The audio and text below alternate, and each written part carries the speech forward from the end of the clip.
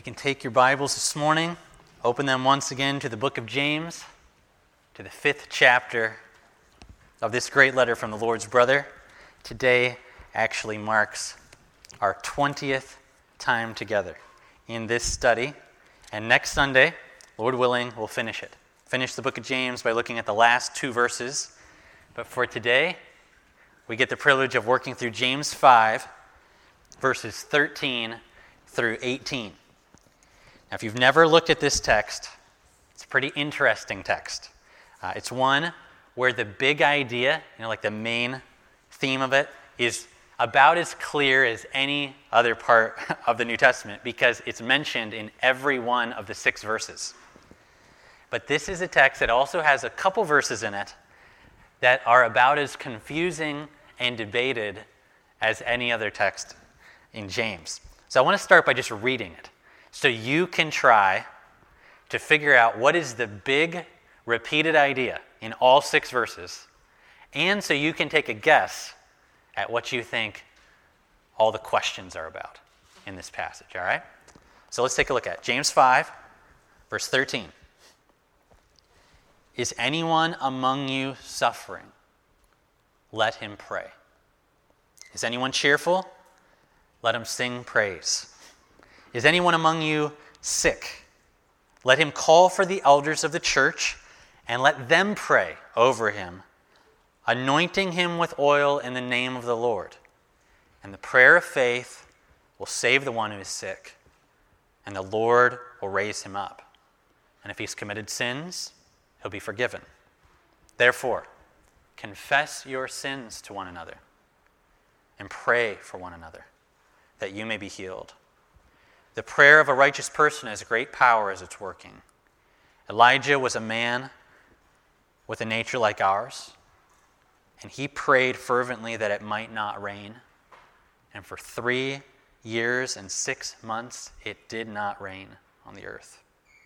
And then he prayed again, and heaven gave rain, and the earth bore its fruit. All right, so there's our text.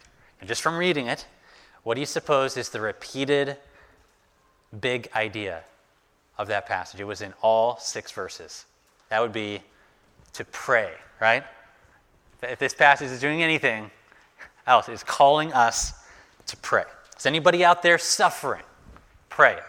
Are you feeling good, encouraged, thankful, joyful to be here today? Sing praise and prayers to God. Are you sick? Get God's people to pray for you. Just pray. That's what this passage is about. But what do you suppose is the debated part of this passage? Which verses in particular do you think cause some confusion for people? That would be James 5, verses 14 and 15. I want to look at those again. Is anyone among you sick? What should you do? Call for the elders of the church. Let them pray over you, anointing you with oil in the name of the Lord, and the prayer of faith will save the one who's sick, and the Lord will raise you up. And if you've committed sins, you'll be forgiven. Now let me ask you a couple questions to get us thinking about this, okay? What sort of situation do you think James is describing? Like, what sort of scenario do you envision where you would need to do those things, okay? Second, have you ever done this when you were sick or really weary or maybe even depressed or something? Have you ever called for the elders of your church to come and pray over you like this? Third, do you think our elders have done this or would do this if asked? Do you think that I would go to someone and anoint them with oil in the name of the Lord and pray for God's healing and restoring work? What do you think I think about this? And then lastly, if you yourself were really struggling with a serious sickness or weakness in the days ahead, would you ask us to do this? Or if it was your family member or a brother or sister here that you love, would you be encouraging them, you know what, you should do what this text says, okay? Now, to be honest, I'm only scratching the surface of the kinds of questions you can ask. about this, but it's just to get us thinking at the outset here. And we haven't even mentioned yet that there have been, I think, some pretty serious abuses or misuses of this text. Two examples that come immediately to my mind. First are the many abuses of this text by so-called faith healers who will send you anointing oil so you can be healed of whatever is going wrong in your life for just the right donation amount. The second misuse is the misuse of this text by the Roman Catholic Church, as they try to find some grounds in the Bible for a particular sacrament that they call extreme unction. That's one of what's often called the last rites in the Catholic Church, where typically when a person is on their deathbed, a priest comes so that the person can confess their sins once more, be prayed for, be forgiven of all their sins before they die, especially what they call venial sins that the person didn't have a chance to do penance for. Some of you have grown up in this, have maybe seen your own family members do this sort of thing at the end of their life. Both of these are misuses of this text. And my point so far is just to illustrate how many questions you could ask about this text that are good questions. And we're going to address several of them today. But we also have to be careful that we don't get distracted from what is the main point of the whole text, which is actually something everybody agrees on. And that is that this text, more than anything else, is a call to prayer. So with that said, I want to go back through the text, just kind of verse by verse, beginning in verse 13. We'll just study it together. Is anyone among you suffering? Let him pray. Is anybody cheerful out there? Let him sing praise. Is anybody sick? Let him call for the elders of the church and let them pray. The basic gist, in any and every circumstance, the right response for us to make, the right first response, is to pray. He asks, is anybody among you suffering? Okay, we've been in James for quite a few months. I mean, after reading the letter, especially the verses right before this, where he describes in detail the horrible suffering that many of them have gone through. Some of the church has been killed. Okay? And he asks, is anybody out there suffering? That'd be like everybody would be raising their hand you can imagine. He says, here's what you need to do. You need to pray. If you look at the text from the last couple of weeks, what would he have said? Is anybody out there suffering?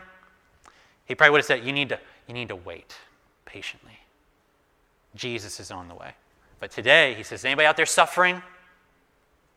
Pray. But he also says, is anybody out there cheerful? Doing well? Feeling encouraged today? Maybe that's you. What should you do? Sing. Praise to God. Offer up prayers of praise. And then he asks, is anybody sick? Weak, discouraged, weary, beaten down? Here's what to do. Call for your elders so they can pray for you. But the bottom line, in every circumstance you find yourself in, you're in a good circumstance to pray. The spiritual need that we have for prayer has often been compared to the physical need we have for breathing. I've always found that comparison helpful. Like, as necessary as breathing is for your physical health, so also is prayer for your spiritual health. Whether you're suffering and sad today, or encouraged and happy today, weary and wounded, the right first response is always to pray. And if you're struggling to pray, like to breathe, if you will, call on the church to pray for you in your stead. Now let's look a little closer at that scenario, okay? Verse 14, where somebody's sick and really needs prayer. Okay, look at verse 14 again. Is anybody sick out there? Let him call for the elders of the church. Let them pray over him, anointing him with oil in the name of the Lord. And then this response of what God will do through it. Okay? Now again, what scenario do you think James is thinking about? Like, what do you envision? Where's the person at? What's going on in that person's life when they would do this? Like what comes to your mind? You probably need to picture something. I think working through a few questions here will be helpful. All right. The first is to ask simply, what does it mean to be sick in the text? Is anybody among you sick? Now, of course, when we hear sick, we think of physical illness. And I think this is very likely what James is talking about. Okay, physical sickness. I lean that way, that's what he's talking about. But I should mention that this same word, translated sick, regularly refers to weariness in the New Testament and other texts in this time period, including spiritual weariness. Okay? So, like, think of someone that's going through what's been called in the past melancholy, what is often called today depression. Okay? There are actually really good arguments for both views. And I mention that because sometimes when we hear sick in the translation, we only think the only option here is physical sickness. But I think the text could also be referring to spiritual weariness, depression, something like that. And I actually don't know that it matters that much what James is thinking about first, because I think he would give the same counsel, probably. If you're really struggling with physical sickness, you need prayer. But if you're struggling very much with spiritual weariness, if you're beaten down, you need prayer just the same. Call on the church to pray for you. Call on your elders to come and pray over you. Second thing is, I want you to notice that his counsel is specifically to call for the elders of the church. Now, that does not mean you shouldn't call for anybody else. But it is to say that James is saying you need to look to the church for help, and to your spiritual shepherds in particular, who should be, among many other things, they should at least be men of what? Of prayer. And ask them to come and pray for you. Okay, so in this situation then, all right, this person who's probably sick or maybe like spiritually very beaten down calls for the elders, maybe others too, but calls for the elders to come. And then, all right, what are the elders supposed to do for this person? What does the text say? It says, come, pray, anoint with oil in the name of the Lord. Now, what's he talking about? All right, for one thing, James is talking about real oil. Okay, maybe something like olive oil. I don't think he's talking about some like symbolic oil, like of the Holy Spirit or something.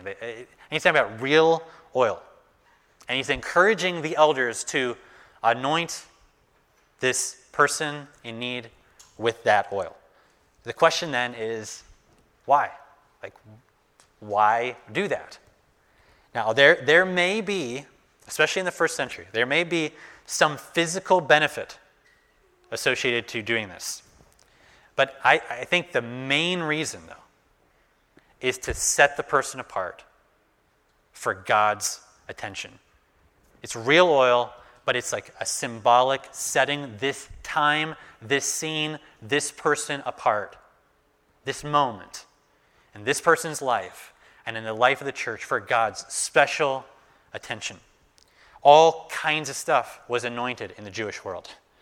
And what does anointing something or someone with oil do? It sets them apart, consecrates them for God's special use, special attention. So the elders come, they anoint the person with oil, which visually and for the person tangibly sets that person apart.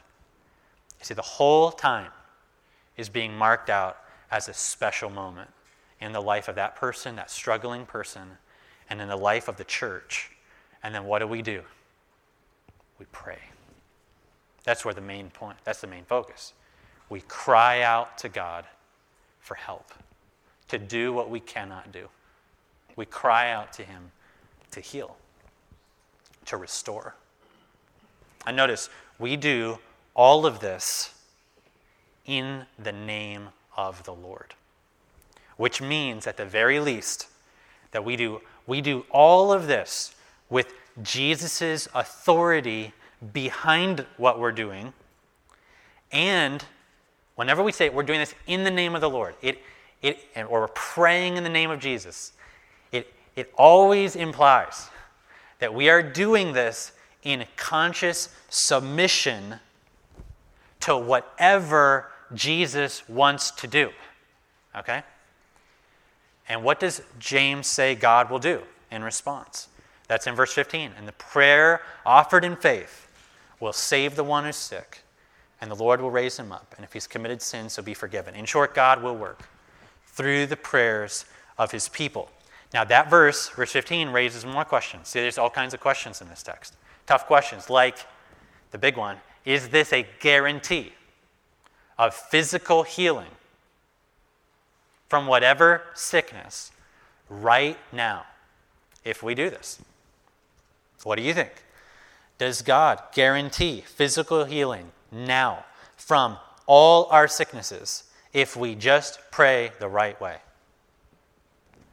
Well, if we look at the New Testament, so start first broad. If we look at the New Testament as a whole for guidance, we realize that God did heal his people sometimes, now.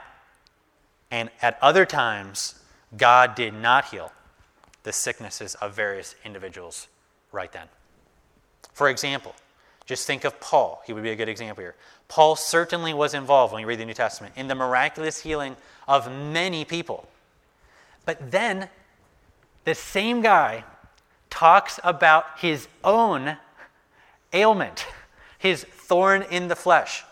And what does he say? He says, I prayed specifically about that 3 times, pleading with God to remove it from me. And what was God's answer? No. Instead, God told me, my grace is sufficient for you, and my strength will be made perfect through this weakness of yours. We also read of Paul leaving a close friend, sick in a certain city. We hear him tell Timothy, take a little wine for your stomach's sake. Paul clearly wasn't healing everyone he came in contact with.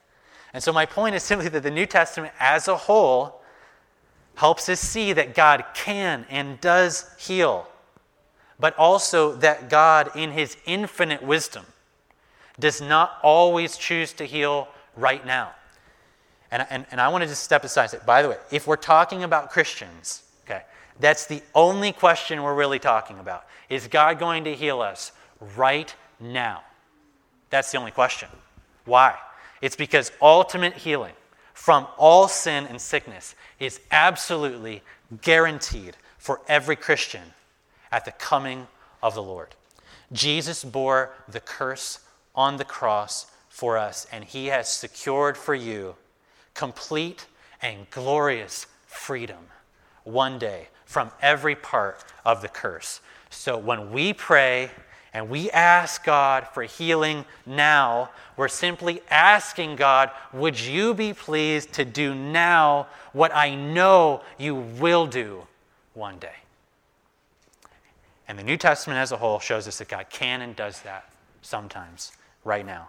But also that God, in his infinite wisdom, does not always choose to heal right now. And I think that as you look at James, what we have to come back to in this text is that we do this whole thing in the name of the Lord Jesus.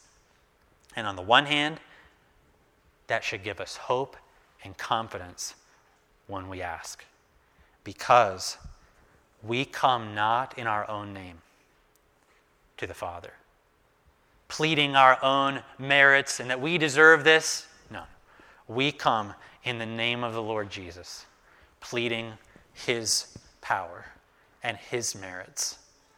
But at the same time, like I said earlier, when we come in the name of Jesus with our requests and petitions, that means we are consciously confessing that we're submitted to Jesus' will, whatever it is, and we trust him. He can see better than we can see. But as we look at the text, there's at least one more big question, and that's about what James says about sickness and sin. Like, did you think about that when you read it? He says if the person who's in this sick condition has committed sins, he'll be forgiven. And that raises the question of whether sicknesses are due to specific sins, right? Now, James is clear, I think, in this, if you think about what he's saying, that a person could be sick or weary and it not be due to any personal sin that they did, a specific sin. That's why he says, and if the person has committed sins, that person will be forgiven. In other words, it's not necessarily the case. And the Bible is very clear that not all sicknesses we face are due to any specific personal sins we've done. We can remember the story, who would come to mind, who was mentioned last week in the text right before this? A really good example of this. Job, right? What did all of his friends think? Job, if all this bad stuff is happening to you, then you must have done some really bad stuff. And they were wrong. They had no clue what God's purposes really were, what was going on between God and Satan, and how God was showing something through Job and his endurance. At the same time, in the text in James, he is suggesting at least that some sicknesses, some weariness is connected to sin. And Paul says the same thing, for example, when he talks about how some of the Corinthian church had been partaking of the Lord's table while shamefully dishonoring Jesus and his body. And he says, some of you have gotten sick because of this. Some have even died. The point in James is that whether the sickness is or isn't due to sin, we need to turn to the Lord in prayer. And the encouragement is that if sin is a reason for the situation, you can be assured that if you're turning back to the Lord in faith, you'll be forgiven. Now, perhaps we're thinking, all right, this seems like a very specific situation. Maybe this is helpful if I ever get really, really sick or something. But what exactly is the application if you're not in this situation right now? Which, if you're here, I would imagine you're probably not in this situation. So what do you think the application is, and for the church as a whole? And that's what verse 16 says. Look at it. Therefore, and this is to the whole church, everybody, confess your sins to one another and pray for one another so you can be healed. This is the application for everybody. We all need to be confessing our sins and our faults and our struggles to one another. Why? So we know how to pray for each other. Why? So we can be healthy, spiritually, healthy and whole. Now, I'm not saying we should tell every person every sin we ever do, okay? But we should be more open with at least some of our brothers and sisters about the real struggles we face and the sins that beset us. Why? It's so that we can pray more knowledgeably for each other, so that we all can be spiritually healthy and whole. How can we bear each other's burdens if we do not know what they are? How can we help each other in the fight against sin if we're never willing to open up to one another about the sins we're trying to wage war against? From my own experience, it seems to me that this just is not done very much in the Christian church, the ones I've been in. Why do you think that is? There could be lots of reasons. Some of this, I think, is the fault of churches in somehow communicating that the church is only for the holy, for those who have it all together. And so you don't want to tell anybody you don't have it all together, because church is only for everybody that's got everything together. And that is simply not true.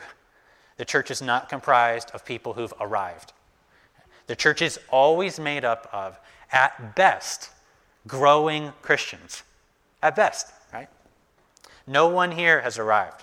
I'm confident of that. Nobody here is without sin. Not one of us. And the church is for us in our best days and in our worst days. Perhaps another reason we often struggle to be honest with each other about who we really are, about the sins we're really fighting, is actually due to our own pride. We're afraid to be known because it's humbling to be known. But as James has assured us, God gives grace to the humble. Perhaps some of the other reasons, though, why we might struggle to be honest with each other, as I think of this text, is that maybe we don't actually believe the rest of verse 16. Look at the next phrase. That the prayer of a righteous person has great power as it's working. I wonder if we really believe that.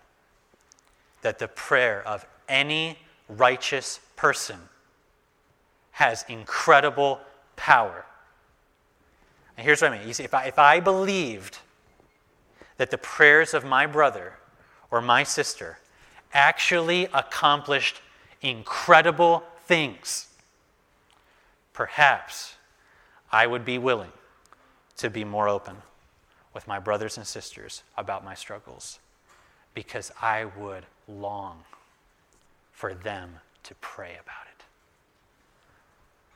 Now, how powerful is the prayer of a righteous person? James gives one final illustration in the book. Verse 17 says, look at Elijah.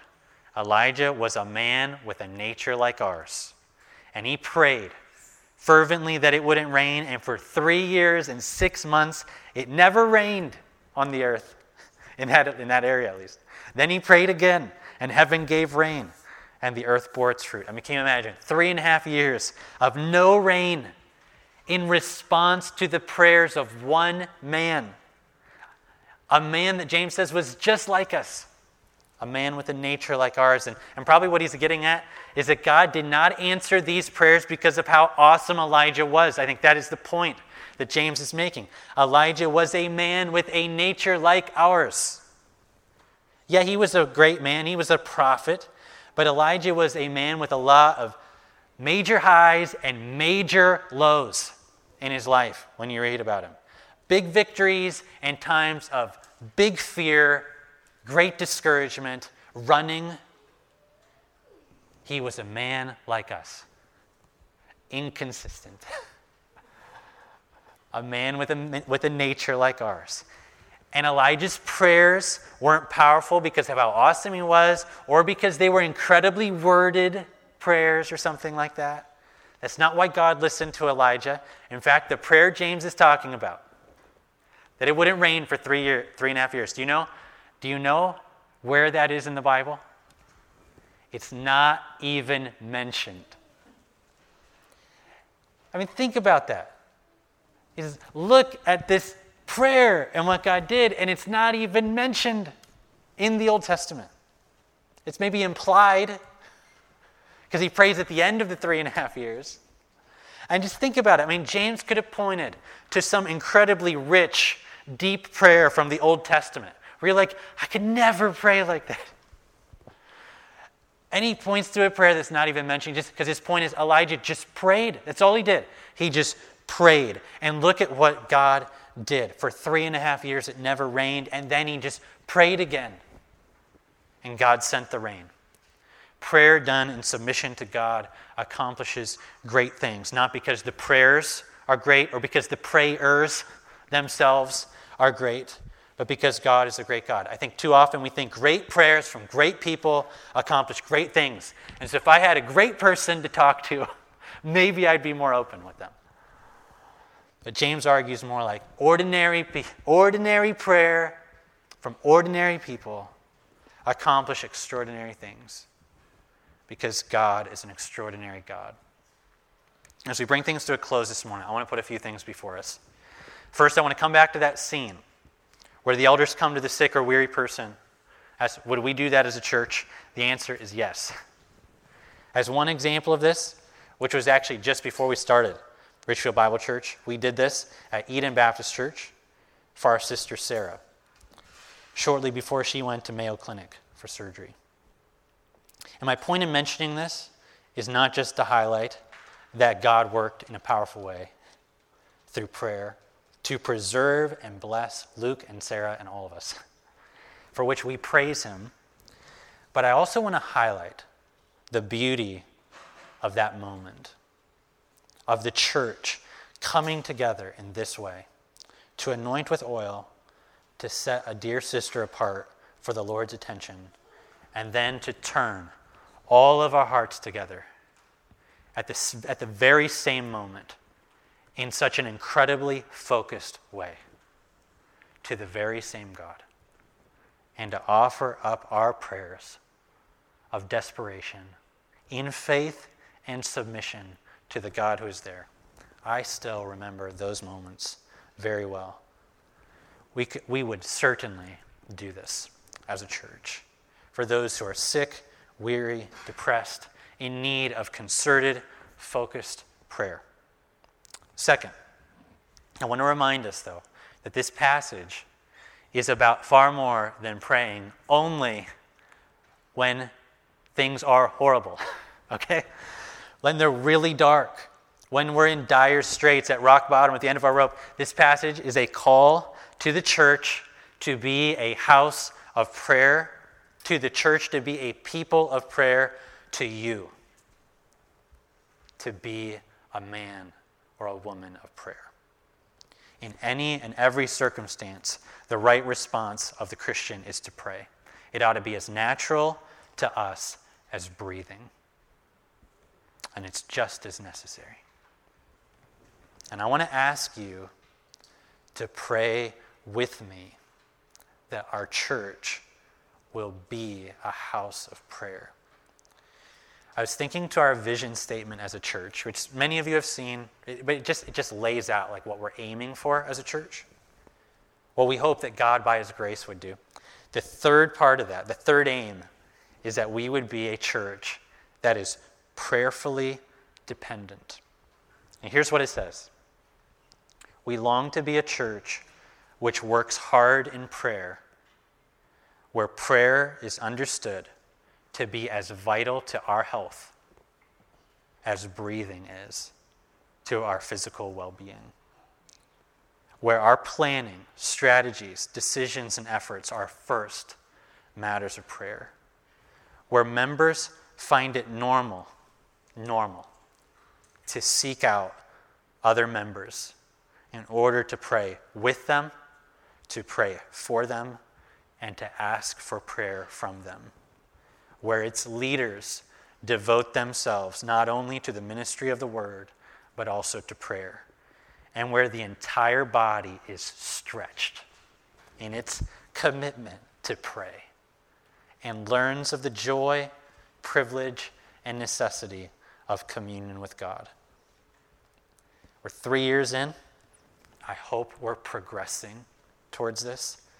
Would you pray with me that that'll become more and more of a reality for Richfield Bible Church?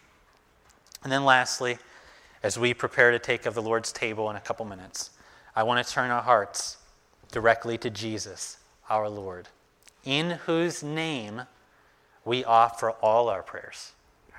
First thing I want to say about Jesus, I'll point you to, is how he prayed. Has there ever been a person more dependent on the Father than Jesus? He was a man of prayer. Jesus prayed alone. He prayed with people. He prayed for people. He prayed when things were going well. He prayed when things were going worse or were harder for him than we can imagine. This was the constant practice of his life. He was a man of prayer. And you think about that? If Jesus, the very Son of God, recognized his own continual need as a human being like us to pray and depend on his Father, how much more do we need to pray? And the last thing I want to think about in regard to Jesus is this. Jesus died so we could pray. He died so we could commune with him at the table this morning, and so we could draw near to him and through him to God in prayer all week long. Like we were once, Paul says, far off. But now we've been brought near through the blood of Jesus. It says, for through Jesus, we all have access in one Spirit to the Father. That's from Paul. Author of Hebrews says, brothers and sisters, since we have confidence to enter into the most holy place by the blood of Jesus, by a new and living way that he's opened up for us, and since we have a great high priest, Jesus, who's interceding for us, in whose name we come, let's draw near to God with a sincere heart and with the full assurance that faith brings. See, Jesus died so we could commune with him here at the table this morning, and so we could draw near to God through him all week long in prayer.